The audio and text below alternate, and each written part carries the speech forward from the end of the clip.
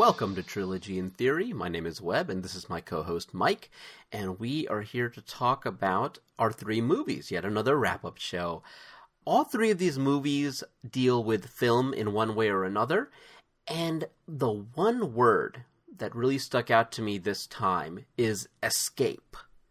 Each of these three movies and our three protagonists, and I'm going to say Shosanna is our protagonist for Inglourious Basterds, even though it's an ensemble piece. We have film lovers who are using film as an escape in one way or another. Cecilia in Purple Rose of Cairo is using it as a mental escape from her harsh reality. Chili Palmer in Get Shorty is using it as a physical escape from this life of crime into something that he would rather do and have a much better time. And Shosanna is using it as an escape from the world reality to create a better world. Maybe I'm using that a little freely here, but she's essentially using it as a weapon to end the Third Reich. How did you feel about the use of cinema in these three films? Are you asking on a more like personal level? Like, what am I capable of, or what would I aspire to? Like, with my personal movie fandom, which way do I want to use this art form? It's hard to beat killing Nazis. It's hard to. Yeah, you're right. I agree. If I were to be realistic, I probably use it as an escape the way Cecilia does in Purple Rose of Cairo. More so but yeah, we're really seeing it as a progression in all three of these films. Is they're using film in a much more productive way, from pure escapism to professional escapism, and then into killing Nazis. You're right. I would rather do the latter. Unfortunately, I feel like I do more of the former.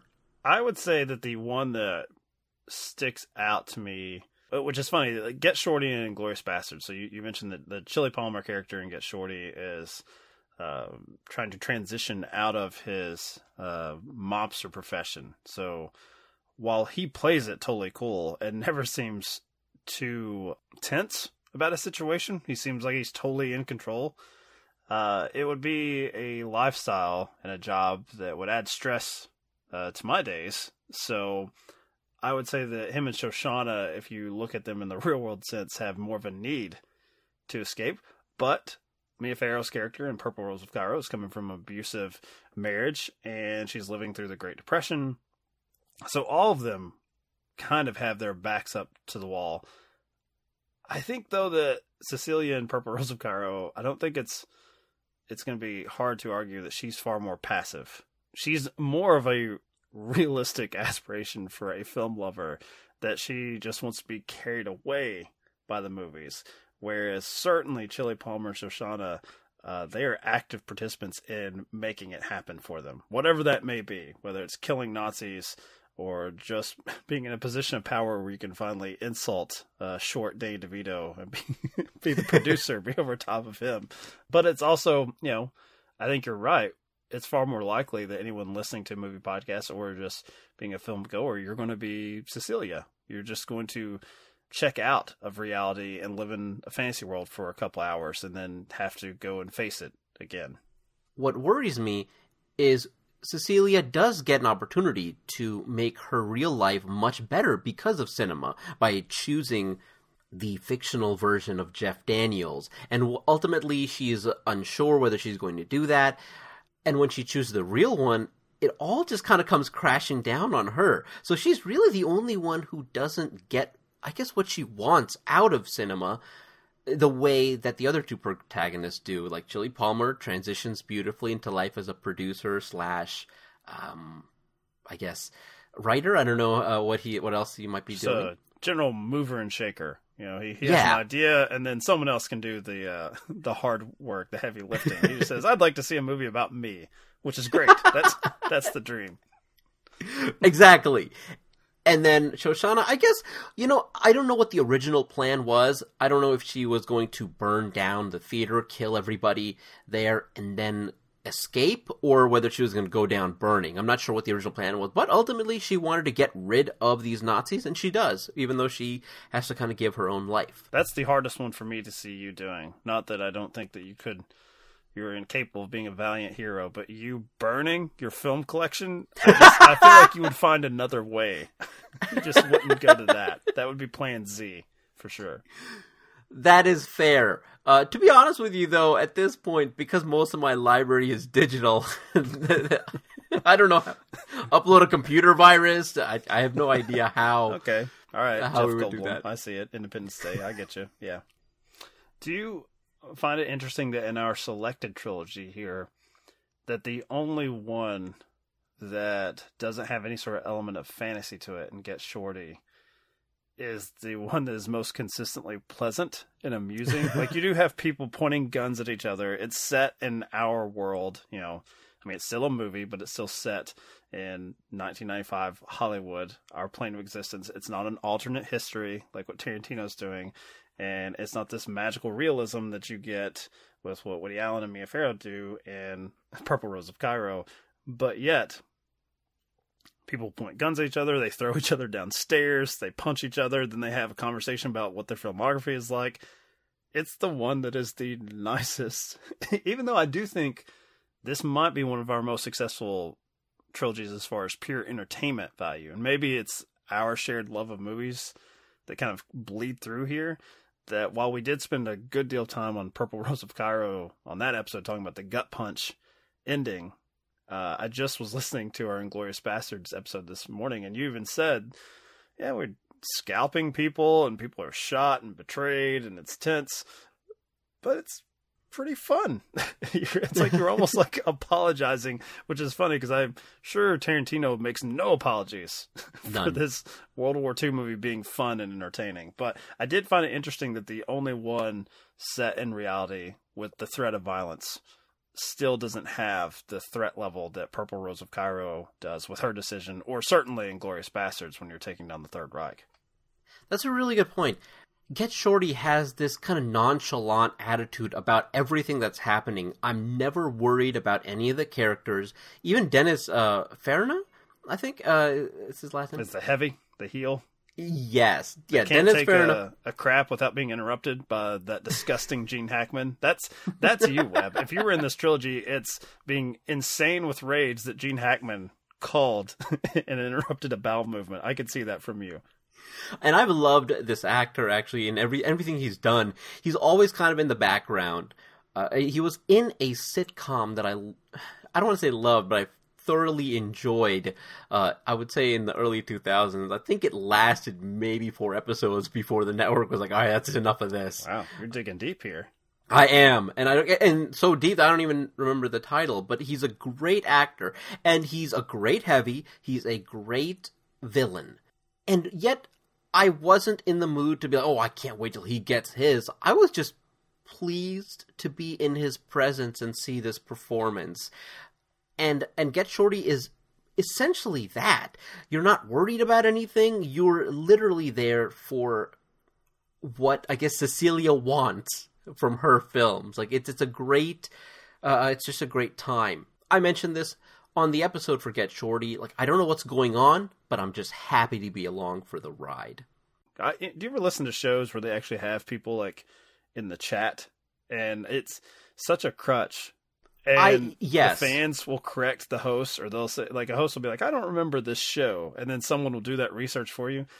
I aspire to that, Webb, where we do live shows and people do all the research. They fill in the gaps for us.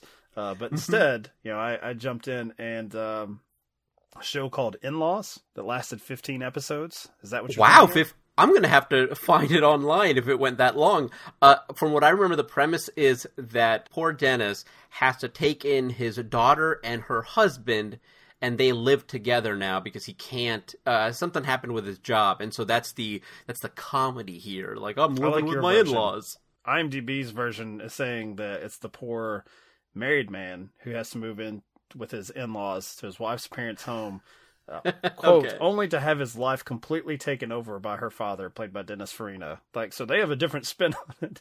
And Jean Smart was the wife, I assume, was the mother-in-law. So, Oh, yes. Oh, my God. Why was this show not a big hit? I'm going to have to go back and follow up with you on... please subscribe to our Patreon, where Webb and I review obscure sitcom episodes. $1. Give us $1 and we'll do that. We'll chill.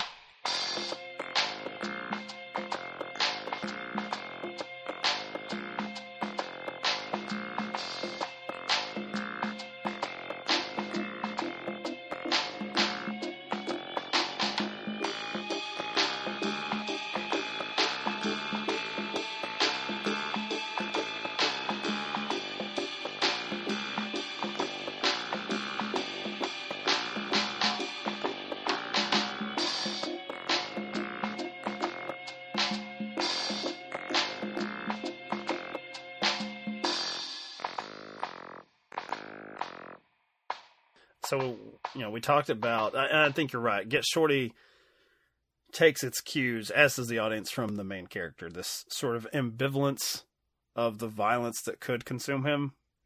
It's never in doubt that he's going to succeed. It's just going to see how many pieces he kind of moves around the board and watch, poor Dennis Farina, Gene Hackman, all of them pratfall.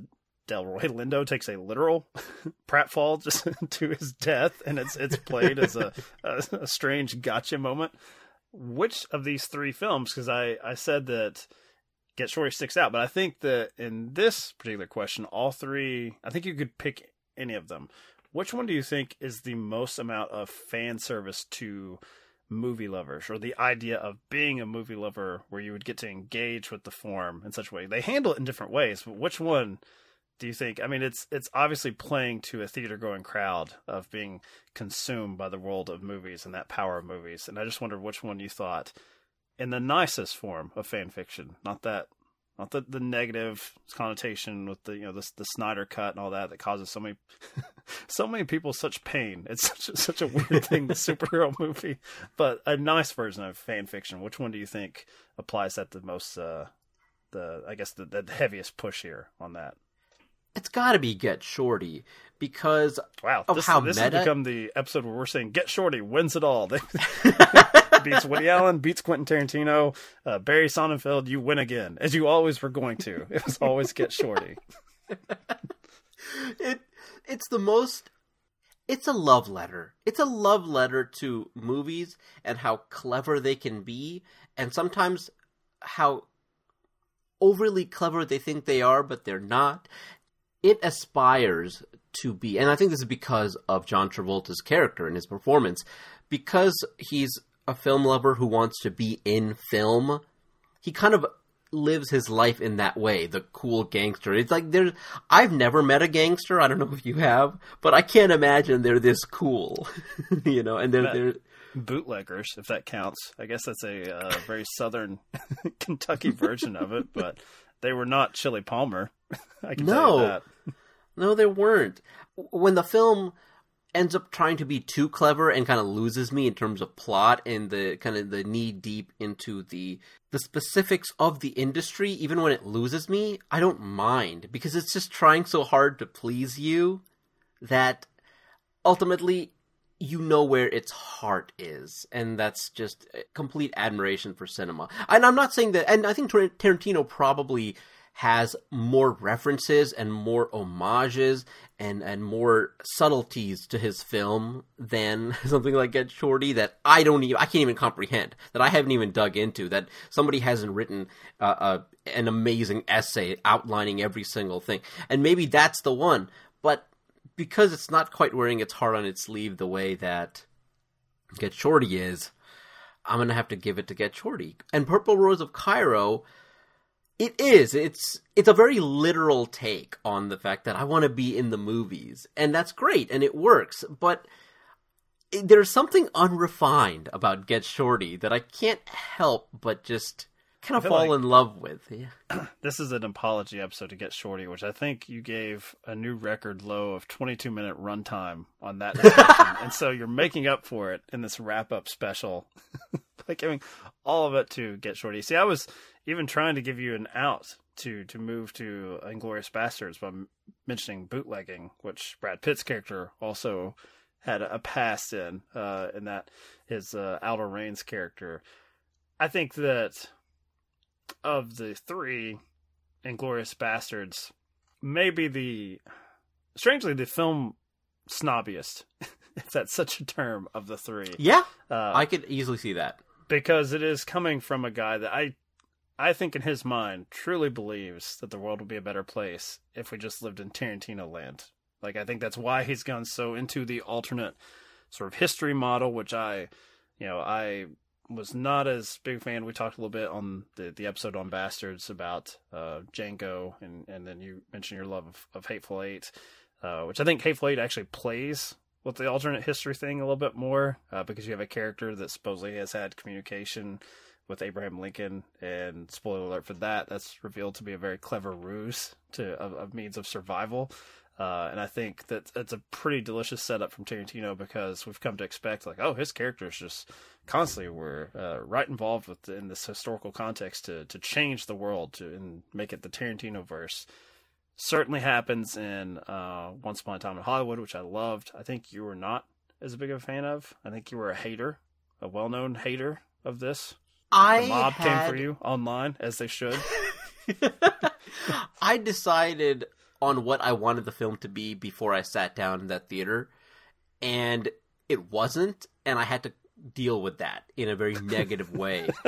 And that's the one thing that I think is the reason why people dislike certain films and others that they love, is because of their preconceived notions of what they expect to happen. And Star Wars is a great example of this. It's like, when my fan theory doesn't come true on screen, then I'm going to just hate whatever happens. I'm constantly trying my best to go into every movie and enjoy it on its terms and not my own. I fell into that trap with Once Upon a Time in Hollywood because I was coming off of Hateful Eight, because I kind of knew going in it was not maybe a murder mystery, but it was that bottle episode. It was very stagey, as you mentioned. I already was going to love it, and I ended up obviously loving it. And so maybe I wanted something out of Once Upon a Time in Hollywood that I didn't get. It was only until afterwards, and I remember leading up to its release, you paid full price for Once Upon a Time in Hollywood, something that is unlike you, and that's how much in love you were. And I think that's the only time. I've done it a couple times. Once I did it with Parasite, because I just needed to watch it again. It was infectious. Your love of that movie was so infectious. It got me excited, because while I didn't like Once Upon a Time in Hollywood on my theatrical viewing, it's just stuck in my head. And there's something about a film that sticks with you, even if you don't like it. In a good way, though, because I kept thinking more and more about the stuff that I did like. It's just something, and that's why I hate the immediate reaction. Like, as soon as the film finishes, you get onto Twitter and you bitch about it. And I've done that plenty. Or you go on Letterboxd and you immediately give it a 0.5 star. Great. Film criticism, that's what it is today. You really need to sit with it and think about it. And a challenging film like Once Upon a Time in Hollywood, which is really, to be honest with you, it's not challenging in the way that, gosh, I'm trying to pull something out. Nothing that will appear on this podcast, I can assure you, as we sing the praises of Get Shorty. I mentioned a couple filmmakers when I and Dave were talking about American Daisy, and guys like Antonioni, and where film language was changed and reinvented. It's like, it's not Once Upon a Time in Hollywood is not challenging in that regard. It's still a super entertaining film. Even the films that don't agree with you right away, I think it's a mistake to dismiss. And so that's why I've kind of come around, and this is my big apology to Tarantino and to Once Upon a Time in Hollywood. Just because I didn't like it at first doesn't mean that I'm never going to. And I've come to understand what the film is a bit more, and I do enjoy it now. I think that the world will just be a better place, and maybe this steers my vote to Purple Rose of Cairo if there was a world where Webb was like Cecilia and just kept going back to Once Upon a Time in Hollywood until Brad Pitt or maybe even Leo looked out the screen. It's like, you've been here a lot lately. Like, it seems like you're just not having a good time yet. What can we do, Webb, to make you enjoy this more? And you get to ride around with Brad Pitt, just in Hollywood, late 60s. It'd be great.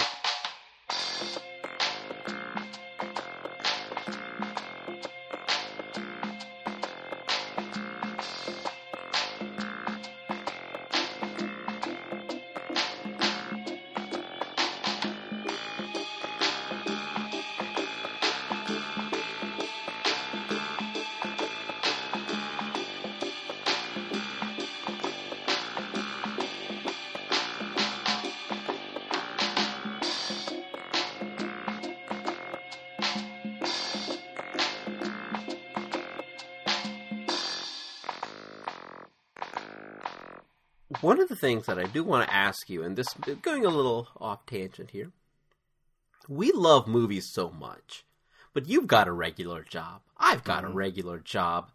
I at least you got to work in a video store and live the clerk's life, you know? Yep. I lived the clerk's life, but that's because my father owned a 7-Eleven, and I worked in it as a regular employee. Yours was definitely more family sitcom style. Yes. Life. Yes. And I didn't have pithy conversations with my coworkers because I was getting, ordered by my dad. Like, what are you doing? And I was like, nothing. There's no customers. Go clean the windows. You and old Pops not arguing about Return of the Jedi just didn't happen. Not at all. I had to make sure that the coffee was fresh every hour. and you know what? I've been in other 7-Elevens, and I get what my dad was talking about. Some of these places are in shambles. Like, why is this coffee not fresh? I get that you haven't had a customer a little bit, but in case you do, you want that coffee to be fresh. So, yeah. You're an old man now, Webb. Old Webb. My father, just the other day, came over and he's like, hey, I bought you some Metamucil. I think it might help with your digestive system. I'm like, thanks, Dad. I am truly an old man at this point. And you know what? I've been taking the Metamucil, and you know what? Helping my digestive system. It is. I get it. So anyway, going back to what I originally wanted to say. Do you feel bad that you never took a shot and tried to get into film criticism in a more professional manner, or you didn't want to get into script writing or film producing or acting? You're a very charismatic individual. Well, you can be in a movie, and certainly I can be your best friend, a token, No, I diversity never casting. When I was in high school and stuff and college, took some acting classes, but it was mainly just to kind of goof around. I never aspired, never thought I'm going to be on the screen one day, which, the fun, especially when we're getting to university level, lessened when I realized I was dealing with people. That was their only reason for doing it, was taking a next step towards that. And, it became a little sad. I do have one regret in that regard, but, because I was far more into writing when I was younger, but not script writing. I thought it would be cooler to be a comic book writer. Honestly, I thought that would be the ticket. The regret I have now mainly comes from podcasting. Is I really started to enjoy the process of kind of manipulating time and an effect, a mood that you can set with editing. Now this is just audio editing, but now my regret would probably be. Wouldn't that be cool to not have to deal with, release the Snyder Cut or poor Rian Johnson still getting attacked for Last Jedi? If you could just work with the director after all the nastiness on the set has happened, the ego's there, and say, okay, here are the confines of what we're working with. This is everything we've got. What can we assemble out of that? I think that's a pretty cool job because while it's easy with a class act and insightful young man like Webb here as your partner, I've been on plenty of podcasts with terrible, terrible fucking guests, and I'm just like, Jesus Christ, losing my hair trying to figure out how to make some sort of half-hour conversation out of what we just did for, if I'm working with Dave, it's 3 hours long, and there's 10 minutes of good material. That is a nightmare. Dave on Off-Screen Death, which you mentioned, he is definitely a Fincher guy. It just takes so many takes. It's like, Dave, just say the title of the show, please. So we don't need to do 100 takes of this. But yeah, that's a regret late in life. Is I don't think I had an appreciation for what the editor did when I was a film fan as a young man, and now look at it and I think it would probably be the job, getting rid of fame and money, all of that would probably be the job I would most enjoy doing. So yeah, that is a legitimate regret of mine now. I am 100% there with you, and that's why I know the episode might be a day late. It might be a couple days late, but I want to edit this. I love the editing process. And I go back to a quote from Scott Mosier from a very old Smodcast episode where he was asked to edit a film, and it wasn't going so well because it was a comedy, and ultimately the movie wasn't very funny, but the person who ultimately hired him was like, we want it to be like Borat. And he said, well, then you should give me the film reel for Borat. Like, I can't put this together. And so, but I love the challenge. I love the challenge of getting a bunch of material that someone else has made and kind of forming their vision for them. I like that a lot.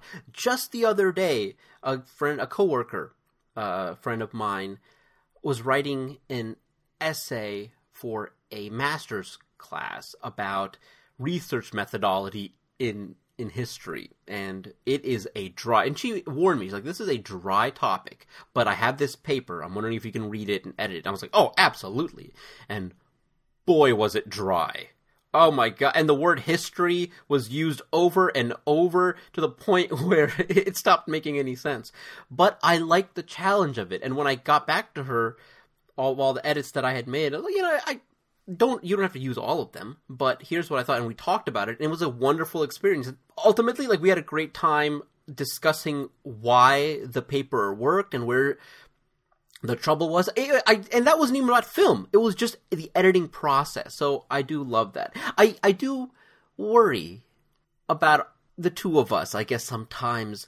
I think back to the Willy Wonka line where I can't remember what it's an apropos of, where he says it to the little girl, but he was like, we are the music makers. We are the dreamers of dreams. Are we not those people? We decided to have regular jobs and just keep cinema at a distance, I guess. And then that it becomes our hobby. But hey, maybe that's why we're still in love with it.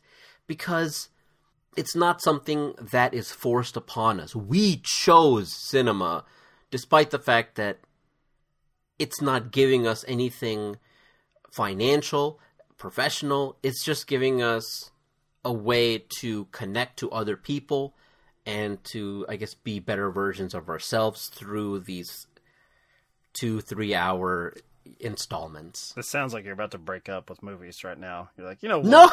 What do I get out of you? I don't get any money. I don't have hordes of fans correcting me when I reference a sitcom. I can't name the title. What are you giving me? Nothing. Good night. This is the final episode of Trilogy in Theory. Get Shorty, the movie that killed Trilogy in Theory.